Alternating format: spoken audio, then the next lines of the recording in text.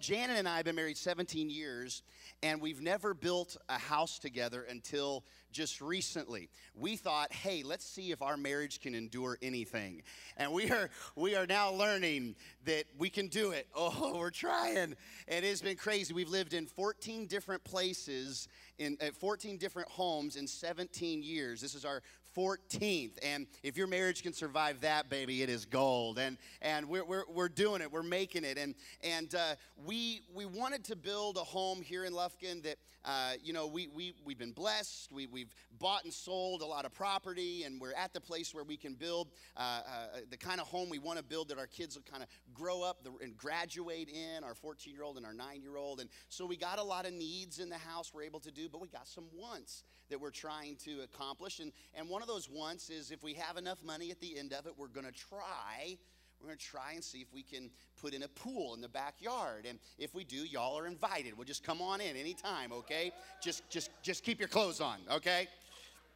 But we have had a couple proposals for a pool, and we've had some guys come in and give us some bids. And one guy was talking to me about the different kinds of pool options, and one was a sport pool or a diving pool.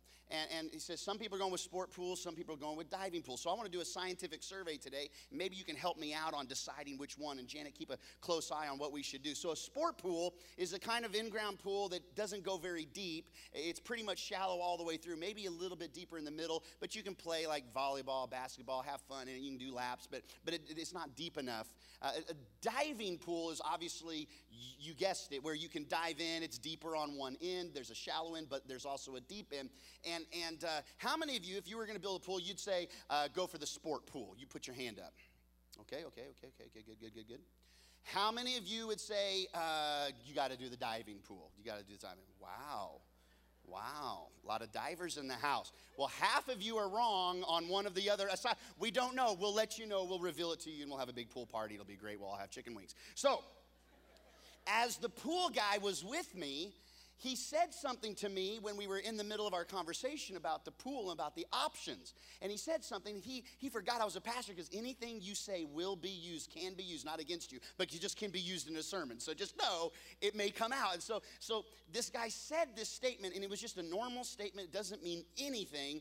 But when I heard it, I said, wow, he's speaking like truth today. And here's what he said. Here's the quote from the pool guy, okay? Here's what he says.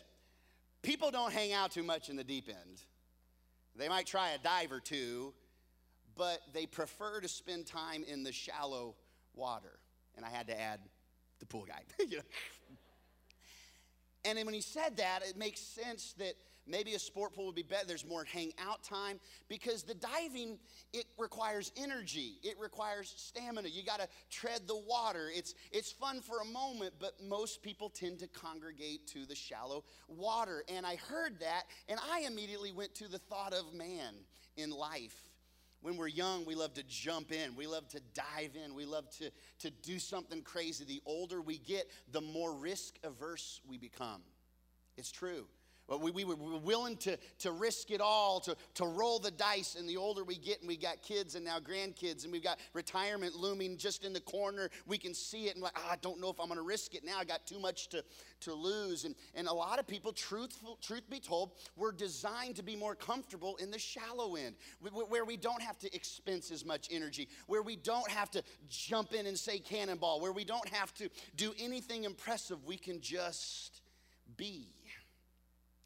When it comes to the spiritual deep end, when it comes to life and having to step out into the deep water, it requires this character trait called courage. This courage to say, let's go. And like I said, like when I was 3 years old, my dad at Lincoln, Nebraska public swimming pool, I went up to the high dive with a rubber ducky kind of tube around my waist, and I said, watch, Mommy. And my mom's like, Terry, I can't believe you let him do that. But I was just daring and bold and crazy. And at 3 years old, I jumped off the high dive with my little rubber ducky on there. And I survived. I did. I got a little brain damage, but I'm there. I'm good. I was willing. Now, there's some things today like, I don't know if I got that same kind of let's go. skydived a couple years ago for my birthday. Janet surprised me with that. Like when your wife surprises you with jumping out of an airplane for your birthday, you may need to check your relationship. I just want to say it. You just everything good, everything okay. There's no backdoor agreements, is there? Backroom agreements. It takes courage to step out into the unknown and do something. We're going to talk about courage. So take your worship guide, and on the back, we don't have any fill in the blanks today, but we do have some lines for you to take some notes. And I'd invite you to follow along with writing some thoughts down. Let me start by saying what courage is not, okay? Courage is not being afraid. It is not being afraid, okay? Courage is not the absence of fear. It's stepping forward in the face of fear. It's moving beyond the fear, even though fear might be there. Another definition we could use today of courage, and you can write it down, is it is the willingness to act out of conviction rather than feeling. Because many times we feel a certain way, but we're not willing to step out, and our conviction wanes because our feelings of saying what we should say because it's right, but for fear of somebody coming back against us or retaliation, we don't say what's right, or the feeling that we have in feeling tired of our marriage. Instead of acting in the conviction, we base it on the feeling. And courage gets us the willingness to act out of the conviction of what's right versus what I feel. Another definition would be to deny my own flesh and do what's right despite the what? Cost. Listen, courage isn't for doing the things that will always make you happy. Sometimes courage means you're going to walk into enemy fire. But you got to do the right thing, the courageous thing. I wrote it down earlier this morning that courage is a key that unlocks your God-given potential. If you don't have the courage, you won't be able to step into the God-given potential of truly knowing Him personally, finding freedom in everyday life from what's holding you back, to discovering more purpose and more gifts of the Spirit active in your life and making a difference for the kingdom of God, not just the kingdom of you. Courage is a key that unlocks that God-given potential. And we say it around here, it's our mission statement at Timber Creek. Your God-given potential is our mission. So what am I trying to say today? If your God-given potential is our mission, it means we need to be a courageous bunch. It means we need to step out and deny the flesh and do what's right no matter the cost. It means that the fulfillment of my God-given potential hinges on my level of courage. You won't ever get past that next step with lack of courage. It requires courage activated. Courage is a character trait that activates all the other character. I can't really be honest in a moment that's heated at work if I don't have the courage to be honest. To be pure in a culture that says anything goes, students, I got to have the courage to stand up no matter what they might say or what they might text or what they might post. Courage to be full of integrity when everybody else is just kind of wishy-washy. It takes courage.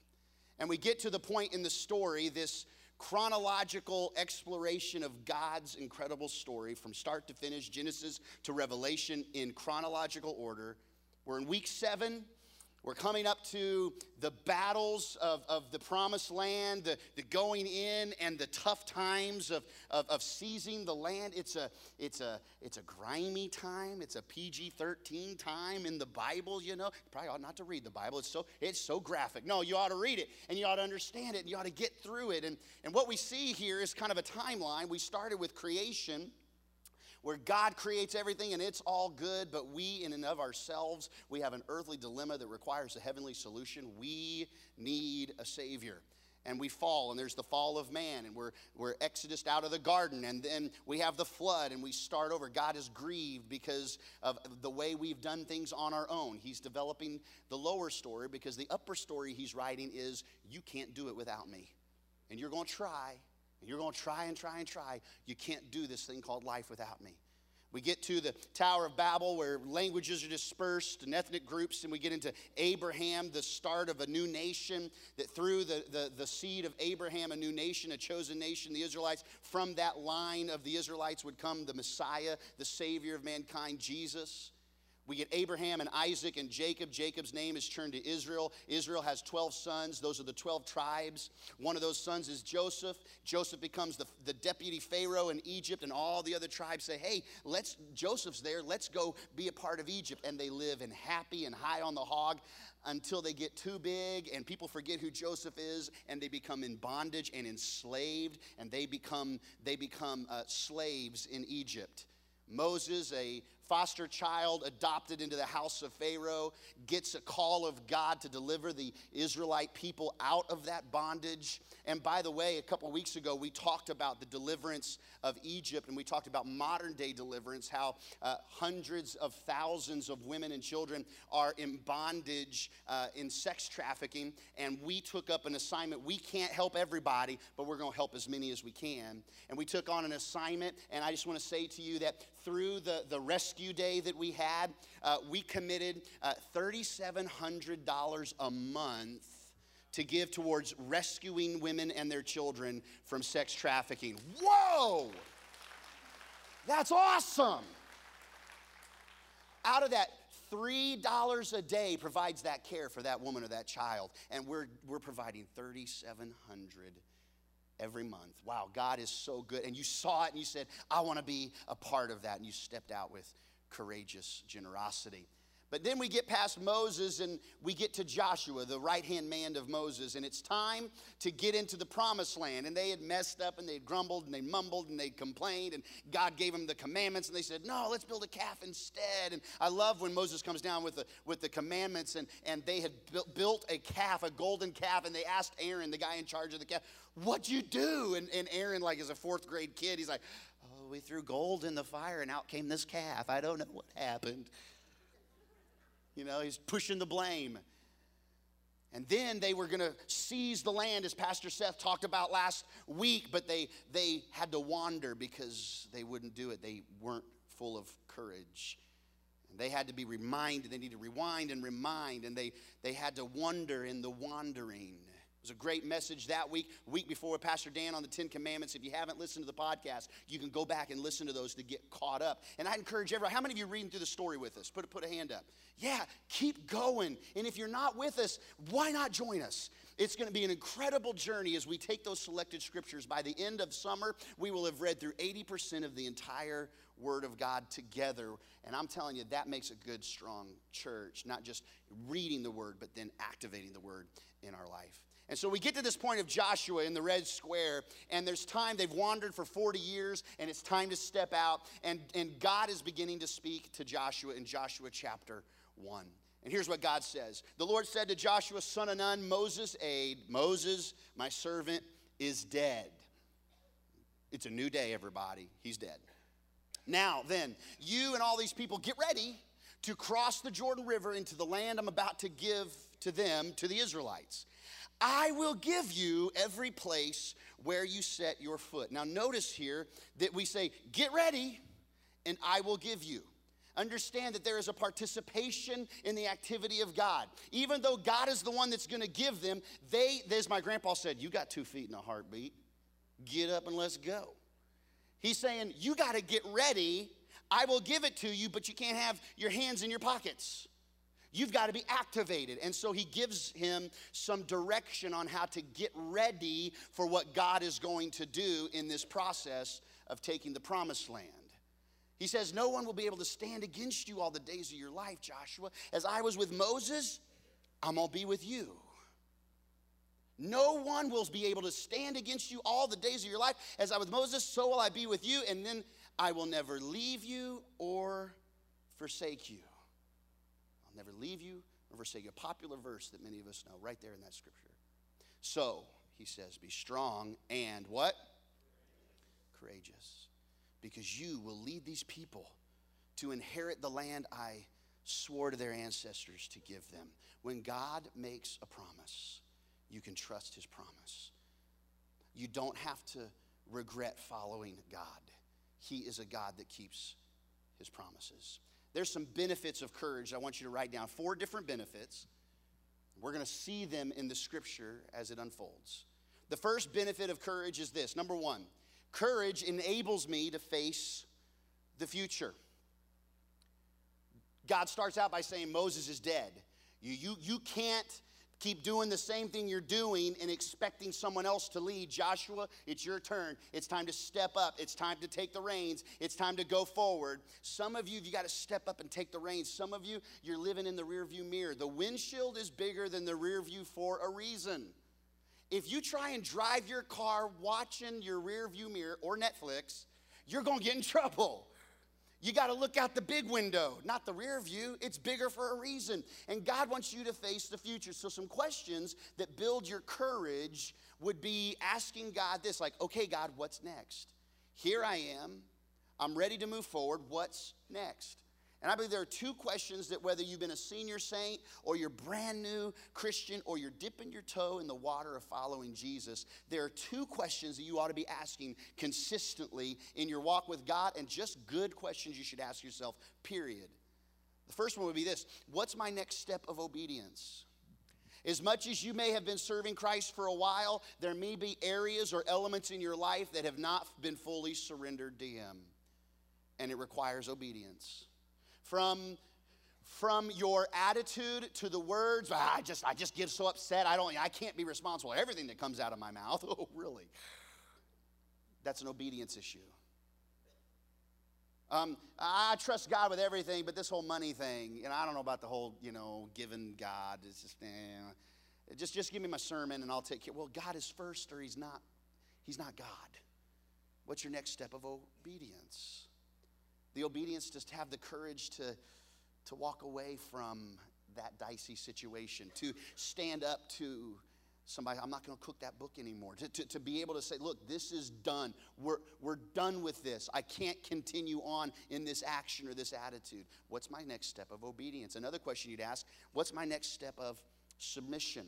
Now that submission word is a crazy word. You can find some redneck in the back 40 that'll know this one scripture. Wives, submit to your husband. That's all he knows. He's a drunk degenerate, but that's the one scripture he can quote. Well, submission is yielding. It's yielding for the benefit of another. And it's not submitting with a grit in your teeth and a bite in your bottom lip and a, shucks. It's an open-palmed, surrendered attitude. What's your next step of submission? In relationships with Jesus, with one another, in the fruit of the Spirit activating in your daily life, where do you need to submit? And so God says you got to be strong and courageous, and then He continues on and He repeats Himself. There in verse 7 He says, be strong and very courageous. Be careful. Watch it. Wait. Hey, heads up. Look. Careful to obey all the law my servant Moses gave you, the word of God. Don't turn from it to the right or to the left. Why? Why does He say don't turn to the right or to the left? He answers the why behind the what by saying, so that you may be successful wherever you go. The truth is, we like the scripture until it pushes us down a road that is uncomfortable. And it requires courage to engage the road less traveled. To engage the road that is more narrow when it comes to your feelings, when it comes to your wants, when it comes to your desires, when it comes to your flesh screaming. Your spirit's going, don't, and your flesh is saying, let's do it. So don't swerve. You'll be successful wherever you go, but how many know we're living in a culture that's swerving, that is bowing when God says stand, that is zigging when God says zag. And we've got to know, to not go to the right or the left, but to be careful to obey His word.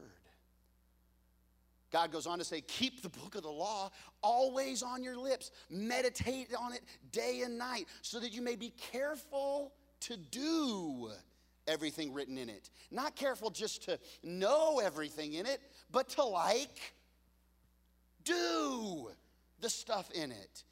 Then you'll be prosperous and successful. Many people looking for the life that is like the good life.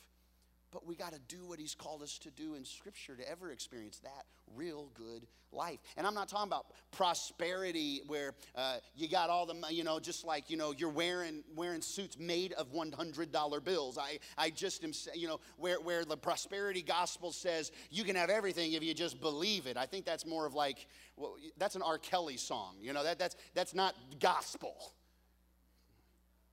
You'll be prosperous and successful if you don't swerve from the right or the left. So number 2, the benefit of courage. Courage prepares me to live by Christ-like convictions. Prepares me to live by Christ-like convictions. You may want to write this down. Strong convictions precede great actions. Before you can take the next mountain, before you can do what's right, before you start that program that helps people, before you stand up in the middle of adversity, you got to have a conviction that precedes that action.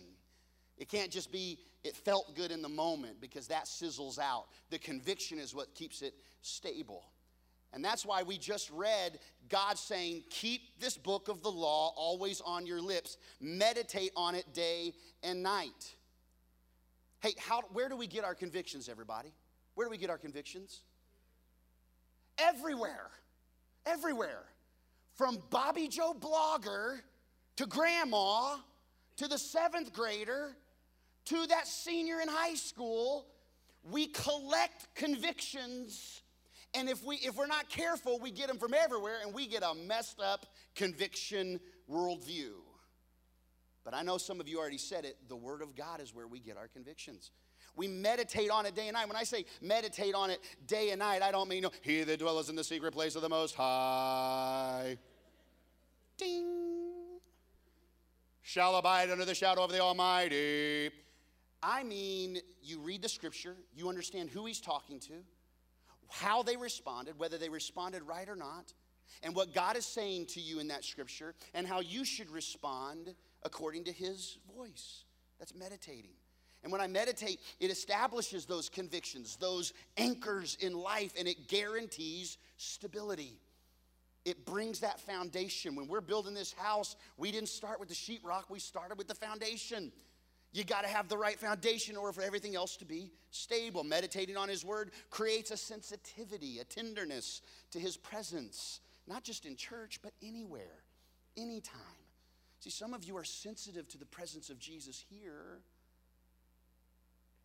but because meditating on his word is only involved in a Sunday morning experience, you're missing something in the workplace, because he wants you to be sensitive anywhere you go, everywhere, at all times, to his presence and what he might want to be saying. Meditating on his word broadens and deepens my understanding of and love for him. And can I say something to you? It'll never be more knowledge that makes you love God. It's more love for God. The more you learn, the more you love him. And the more you love him, the more you obey his commands. I don't wake up in the morning with Janet and say, flesh, don't you have an affair today? Don't you remember those vows? For better or worse, sick and rich, and whatever they were. I don't remember the vows, apparently. I've only done 100 weddings, and I can't quote it right now. So death do his part. I know that part. It's not my vows that I quoted that keep me being faithful. It's my love. And what can happen, though, is if I don't meditate on our love, I can drift. Anyone can drift. If you don't focus on the main things, anyone can drift. But if I focus on the love, it gives me the desire to obey those vows because I've meditated on it. You follow me this morning? Meditating on his word aligns our thoughts with his. His ways are higher. His thoughts are higher. I want to have higher thoughts. I don't want to have lower thoughts. I want to align myself with what he thinks. Maintaining his word, meditating on his word maintains godly direction in an upside down culture. In the culture that is hot on the hashtag #MeToo movement, as it should be, where sexual misconduct is being brought to the surface and no more hidden stuff going on, and the news media in one side of the mouth talks about the hashtag #MeToo, and then in the other side praises someone like Hugh Hefner that glorifies sexuality. and dirties it, cheapens it. We live in an upside-down culture when an egg of a baby bald eagle has more protection than a child in the womb. We live in an upside-down culture. And meditating on His Word gives me direction in that culture. God continues to say, have I not commanded you? The third time, be strong and courageous. He's got to remind us. It's not our tendency. Our tendency is fear and anxiety. And His press to us is be strong and courageous, even if I got to say it over and over. Don't be afraid. Don't be discouraged. You know what afraid and discouraged mean? If I'm afraid of something, it means I probably won't start. And then if I'm discouraged about something, you know what it means? It means I probably won't finish. And so if I'm afraid or discouraged, it means either I'm not going to start what I've been supposed to start, or I'm not going to finish what I was supposed to finish, and the enemy's got me right where he wants me. And he says, you can't be afraid. You can't be discouraged. With courage, you can end. And some of us are stuck in the messy middle between being afraid and discouraged. He says, the Lord your God will be with you wherever you go. And I believe the Lord would want to say to you and to me, my commands are not trifling issues open for debate over chips and salsa. My commands are to be respected and followed, cherished and guarded. And it's not always easy, so you're going to have some courage to follow through. You still with me this morning? Brings us to the third benefit of courage. Courage empowers me to reprogram my perspective and take some risks. To reprogram that perspective and really get out there and take a risk. Jump in. Try the deep end. I started with a quote from the pool guy. Let me now move a little bit deeper to a popular author, Ralph Waldo Emerson. He says it like this: God will not have His work made manifest by cowards. In other words, you don't see the cowards being the heroes in the word, in the story. We see cowards. In fact, when you back off of this story 40 years ago, before they spent that 4 decades wandering in the wilderness, they had some cowardly moments that put them into that spin cycle of wandering in the wilderness instead of going to the promised land. We see that Moses had gathered together 12 military guys that were going to be on a strategic reconnaissance mission. And they were going to go across enemy lines and do some espionage. And they were going to go in there and they were going to spy on the land. And they were going to check things out. And they were going to get a feel for the promised land. And the Bible, if you back up 40 years, you read this story unfolding where the 12 spies, they come back and they gave Moses this account. Here's what they said. Moses, we went into the land to which you sent us, and it does flow with milk and honey. Here is its fruit. They bring this fruit. It's grapes the size of cantaloupes. Just incredible. Like, what? Some guy in the corner just like puts his whole face in a grape. It's incredible. Good stuff, flowing with milk and honey. That's proverbial milk and honey. It meant economy in life. It meant the ability to develop and situate a nation. It wasn't like actually flowing. Oh, look at that milk. Let's get an Oreo. It was proverbial, okay? But that sounds like a great idea. I think that's heaven. Stack of Oreos, and not the crystal sea, the milk sea. We just dip in those Oreos. Oh, my. Come on, Jesus. Hey, you know, if you can stick a fork in an Oreo, and you can stick it right down in that milk. Oh, life hack is changing my life. Anyway. I know some of you are counting macros. I know. Anyway, here it is, fruit. But, here's what they say, but the people who live there are powerful, and the cities are fortified, and they're very large. And we even saw some descendants of Anak there. Descendants of Anak, there was this legendary tribe of people that were giants. And they said, we saw descendants of Anak there. Big old boy. It wasn't like we saw descendants of Yancey's. No, it wasn't that. It were big old people. They were scared. They go on. The Amalekites live in the Negev. The Hittites, Jebusites, and Amorites, they all live in the hill country, also known as Austin. And the Canaanites, they live near the sea and along the Jordan. All these different tribes, all these scary enemies to the tribes of Israel. And they're all scared and they're all afraid. And one of the spies steps up, whose name is Caleb. And Caleb silenced the people because they're all scared. Remember in It's a Wonderful Life when everybody makes a run on the bank and everybody's scared. And George Bailey goes, hey, everybody, just calm down, calm down. What do you need, Frank? What do you need, Sam? And he's trying to calm everybody down or the bank's going to go out of business because they're all making a run on the bank because of the economy. And Caleb stands up and says, hey, everybody, shh, calm down, calm down. We should go up and take possession of the land, for we can do it. But the men who had gone up with him said, we can't do it. We can't attack those people. They are stronger than we are. And they spread among the Israelites a bad report about the land they had explored. Now watch how this works. They said, at the grocery store, picking up their Brookshires Anywhere, in the car waiting, they say, hey, the land we explored devours those living in it. Now stop. Back it up. They were just talking about how many people were living there. They were just saying the Hittites are there, the Jebusites are there, the Amalekites are there. They got afraid and they started believing their own lies.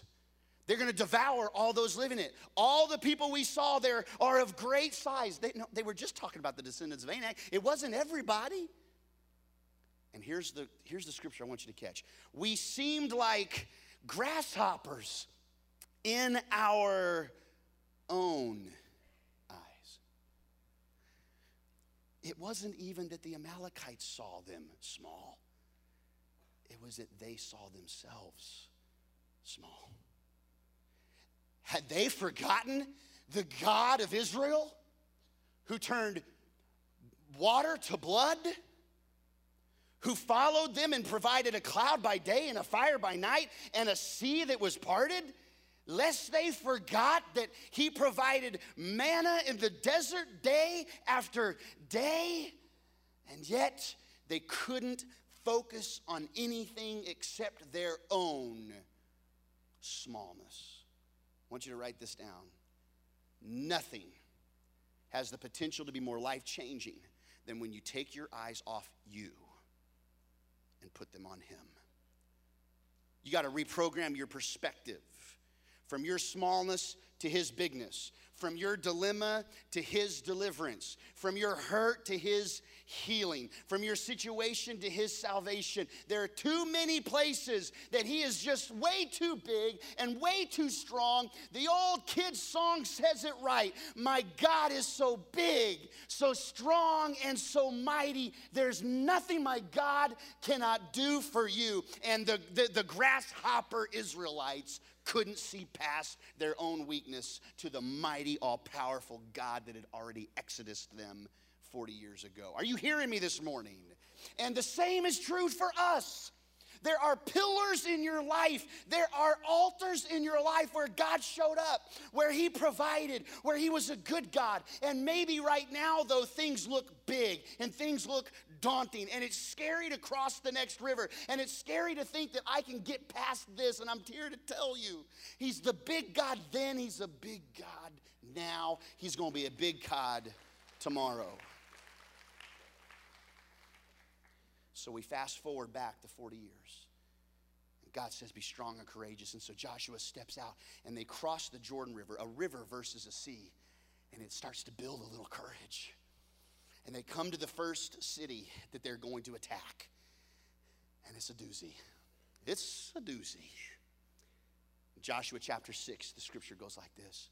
The gates of Jericho were securely barred because of the Israelites. No one went out and no one came in. Notice the perspective of the Jericho people. They were afraid of the Israelites. They were the ones that were afraid. They were the ones that felt like grasshoppers. They had securely barred the doors. They had lifted up the gate over the moat. They had gotten their greatest guards up on the perches of the massive wall to yell out, different jerk phrases to the people. We spit in your general direction. I don't know how Monty Python just got in there, but it was not in the first service. You guys are blessed. You're blessed. No one went in, no one went out, and no one came in. And God pulls Joshua aside, and he speaks to the strategy in which Joshua is going to use to conquer this city. And God begins to speak. The Lord said to Joshua, see, I've delivered Jericho into your hands, along with its king and its fighting men. If I'm Joshua, I'm going, I don't see it. Because the walls are still up and the door is still barred. I'm not quite following you. See? You can't look at the way you look at things. You got to see the way God sees. He already saw that they were delivered. They were looking at a big old wall. I've delivered Jericho into your hands along with its king and its fighting men. Here's what I want you to do, Joshua. March around the city once with all the armed men. Do this for 6 days. Have 7 priests carry trumpets of ram's horns in front of the ark. On the 7th day, I want you to march around the city 7 times. So now we're getting, it is multiple times now, with the priests blowing the trumpets. And when you hear them sound a long blast on the trumpets, have the whole army give a loud, ah! Then the wall of the city will collapse and the army will go up, everyone straight in. That's the word of the Lord to Joshua. So I can see Joshua then going into the war room tent. All his generals stand to attention. Joshua comes in and says, sit down, guys, sit down, guys. They said, you hear from God? I heard from God. Okay, what's the plan of attack, Joshua, son of Nun? We follow you, ride or die. So what's the strategy, boss? What are we going to do? We're going to flank from the left. What's God going to call us to do now? Is it going to be lightning? What's it going to be? Okay.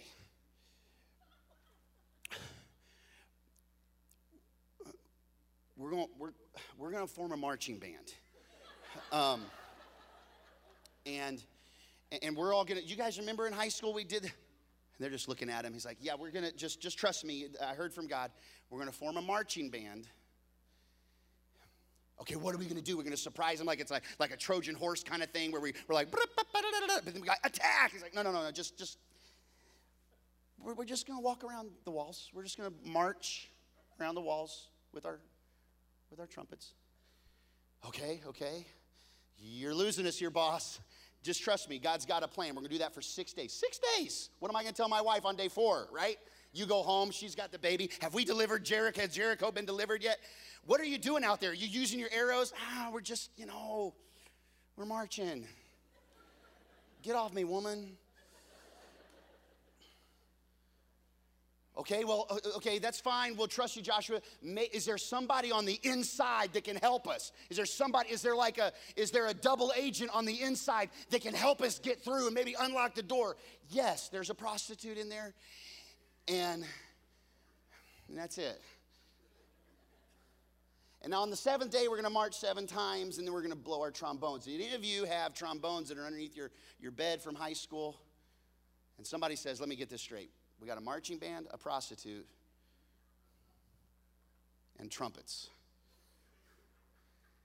And Joshua says, be strong and very courageous. And you know what's crazy? They follow. They follow. And they don't stop on day 3, and they don't stop on day 6, and they don't stop at round 4 on day 7. God shows up. Number 4, I will find the courage to listen to and obey God. Say it with me. No matter what. No matter what. And I know that sometimes it doesn't make sense. God says in His Word, sex is held for marriage. And some of you are like, What? He wants us to march until marriage? Listen and obey, no matter what. He defines marriage. He defines our attitudes and our actions. He defines what true virtue is through His Word. And as we meditate, we see it. And it may not even make sense in an upside-down culture. But if God says it, we can trust it. And you got to listen and obey no matter what. And I've said it before, God gave you 2 ears and 1 mouth for a reason. So you'd listen twice as much as you talk. Some of you got 9 mouths and 1 ear.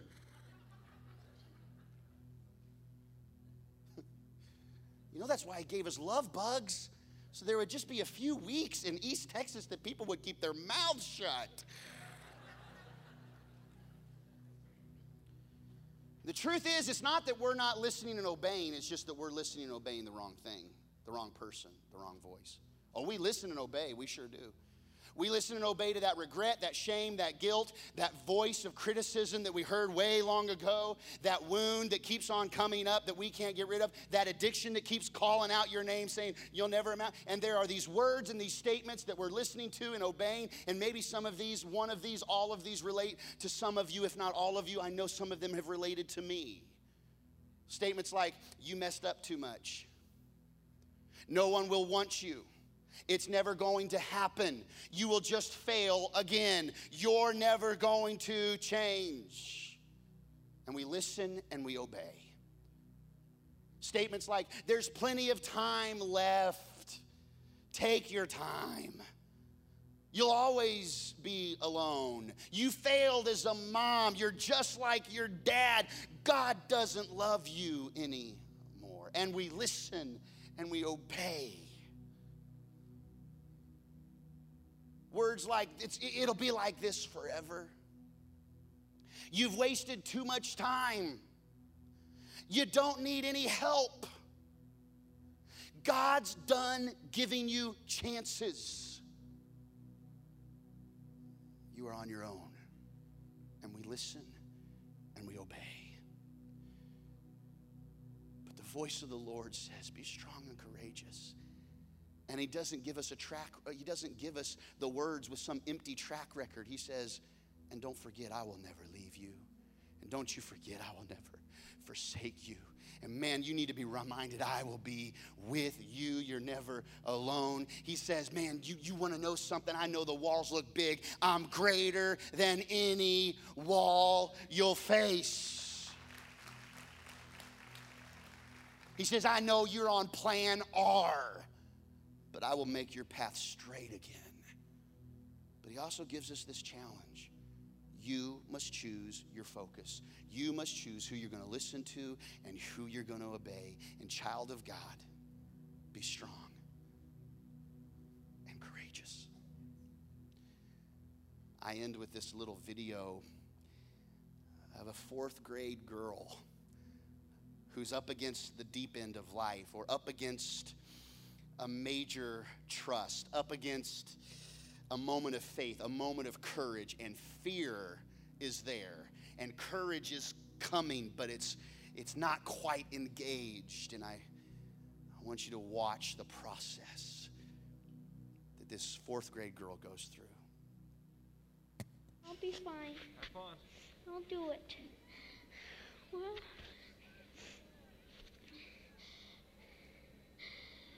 here goes something, I guess. Oh, okay, you can do this. I'm gonna jump. You got it. Whoa, my ski's slipping off. Just remember, never snowplow, okay? No snow plows. Keep it straight, and you'll be fine. Okay. Same thing you do on the 20. Straight. Do you go faster on the in run? Little bit. A little bit? Yeah. Is it any steeper, do you think? Not much? Same steepness, it's just longer. Well, just longer. Just longer. Just a bigger 20, that's all. Yep. Have It's a fun. bigger 20. Go ahead. You got this. I got it.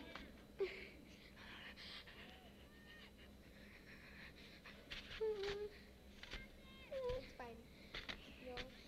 You'll be fine. Okay. Here. The longer you wait, you'll be more scared. I go.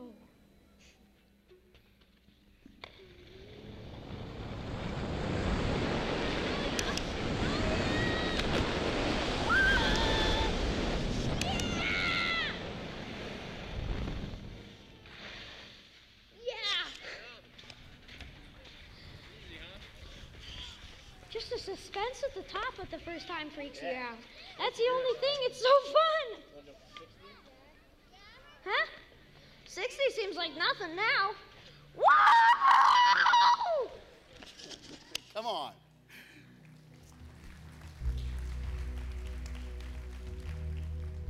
So, a couple things. If all she had was her own voice, she may not have ever gone.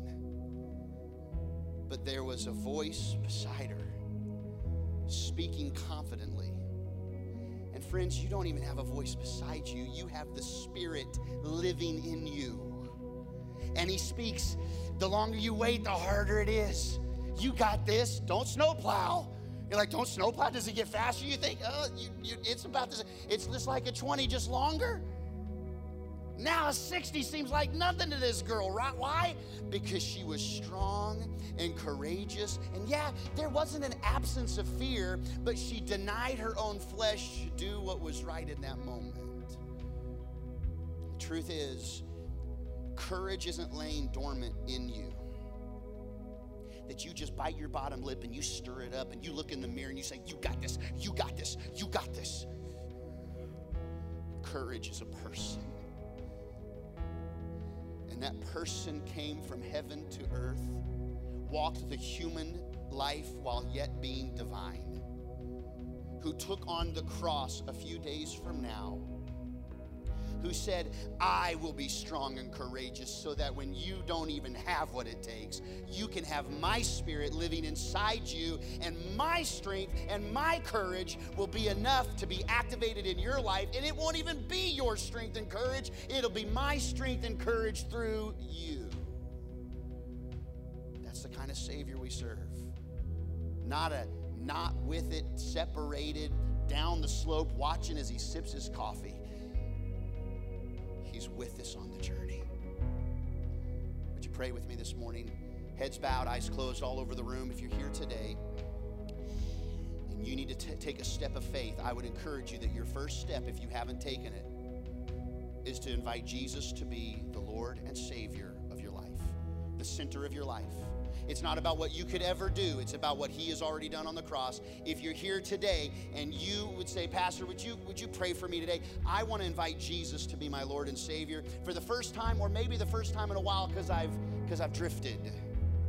If that's you, with no hesitation, I want to add you to this prayer, but I'm going to invite you with no hesitation. Would you put a hand straight up in the air? I want to have the courage to accept Jesus today as my Lord and Savior. Put your hand right up in the air.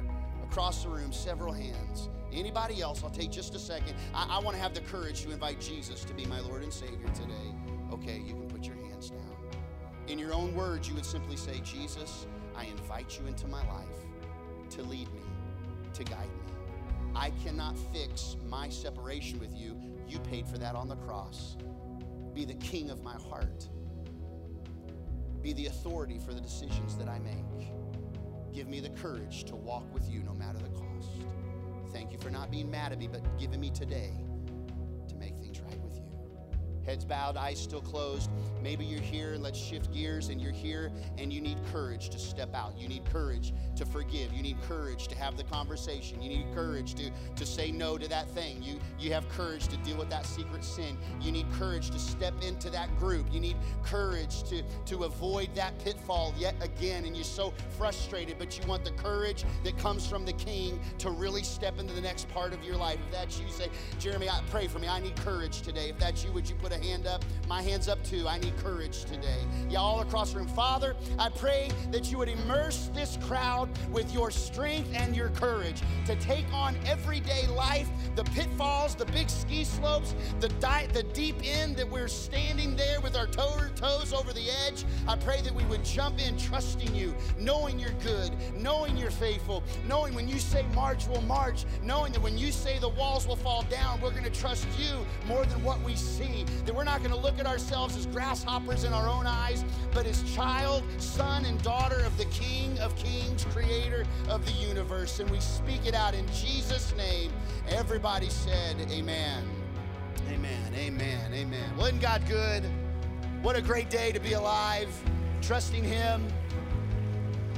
We're going to finish today with our tithes and our offerings.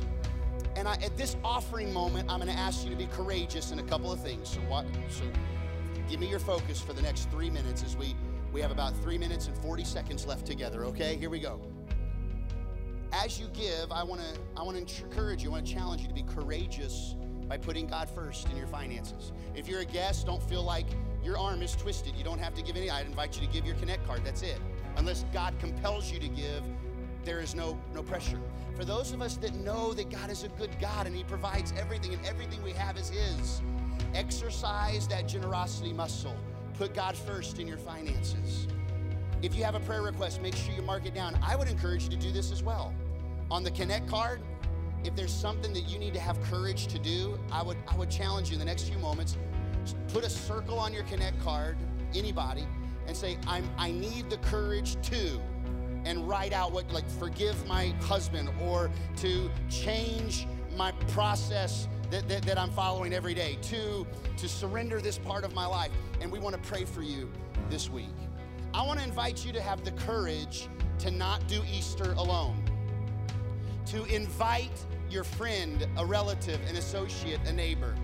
We're going to have a blast with the Friday night and Saturday night Easter egg hunt. That's just a carrot to get people in the door. It's going to be amazing music that is going to be worshipful to God. I feel like God has given me a message that's simple, but I believe it's going to really impact a lot of people. I believe hundreds of people are going to come to Jesus in our Easter service. We're believing that we're going to have the largest Easter ever, that we're believing for 4,000 people in our 8+ services. We're believing for it. That's over 10% of the community.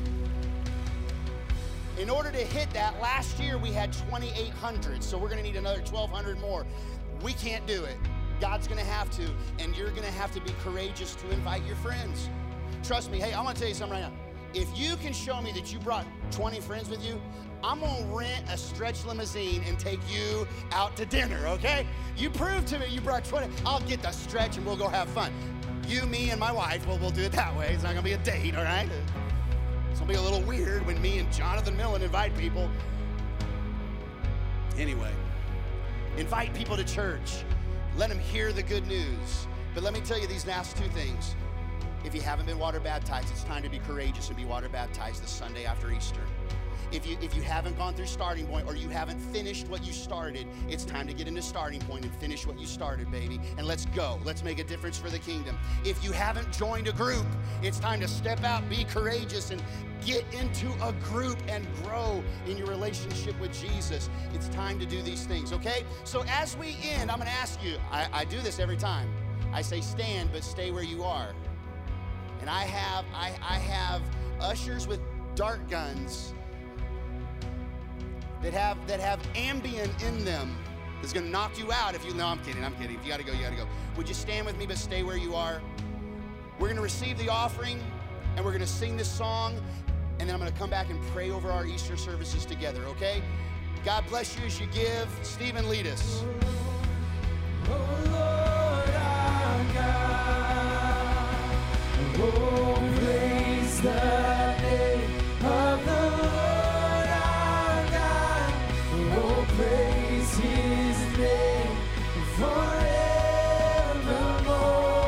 for endless days we will sing your praise, oh Lord our God, and oh praise the name of the Lord our God.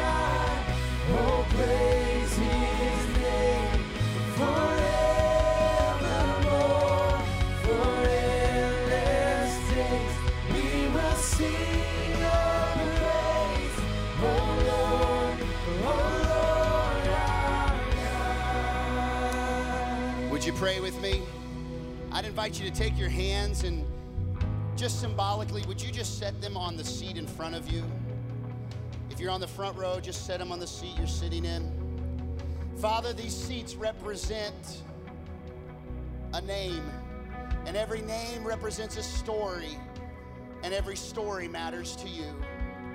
God, I pray that every seat would be filled sevenfold with men and women who are trusting you, but men and women that are hurting, men and women that need you, men and women that have been lost, men and women that are looking for hope, and they will find it this Easter. We pray this service may be filled multiple times, not so we can say we hit a goal, or not that we can say we had this many people, but that your name would be shared and cast to a magnitude of people, that your life given is sacrifice for us would be lifted up and praised, and that people's lives would change, and their entire generation of people would be changed because of what happens in this room on Easter Sunday. We ask it in the name of Jesus, the strong Son of God.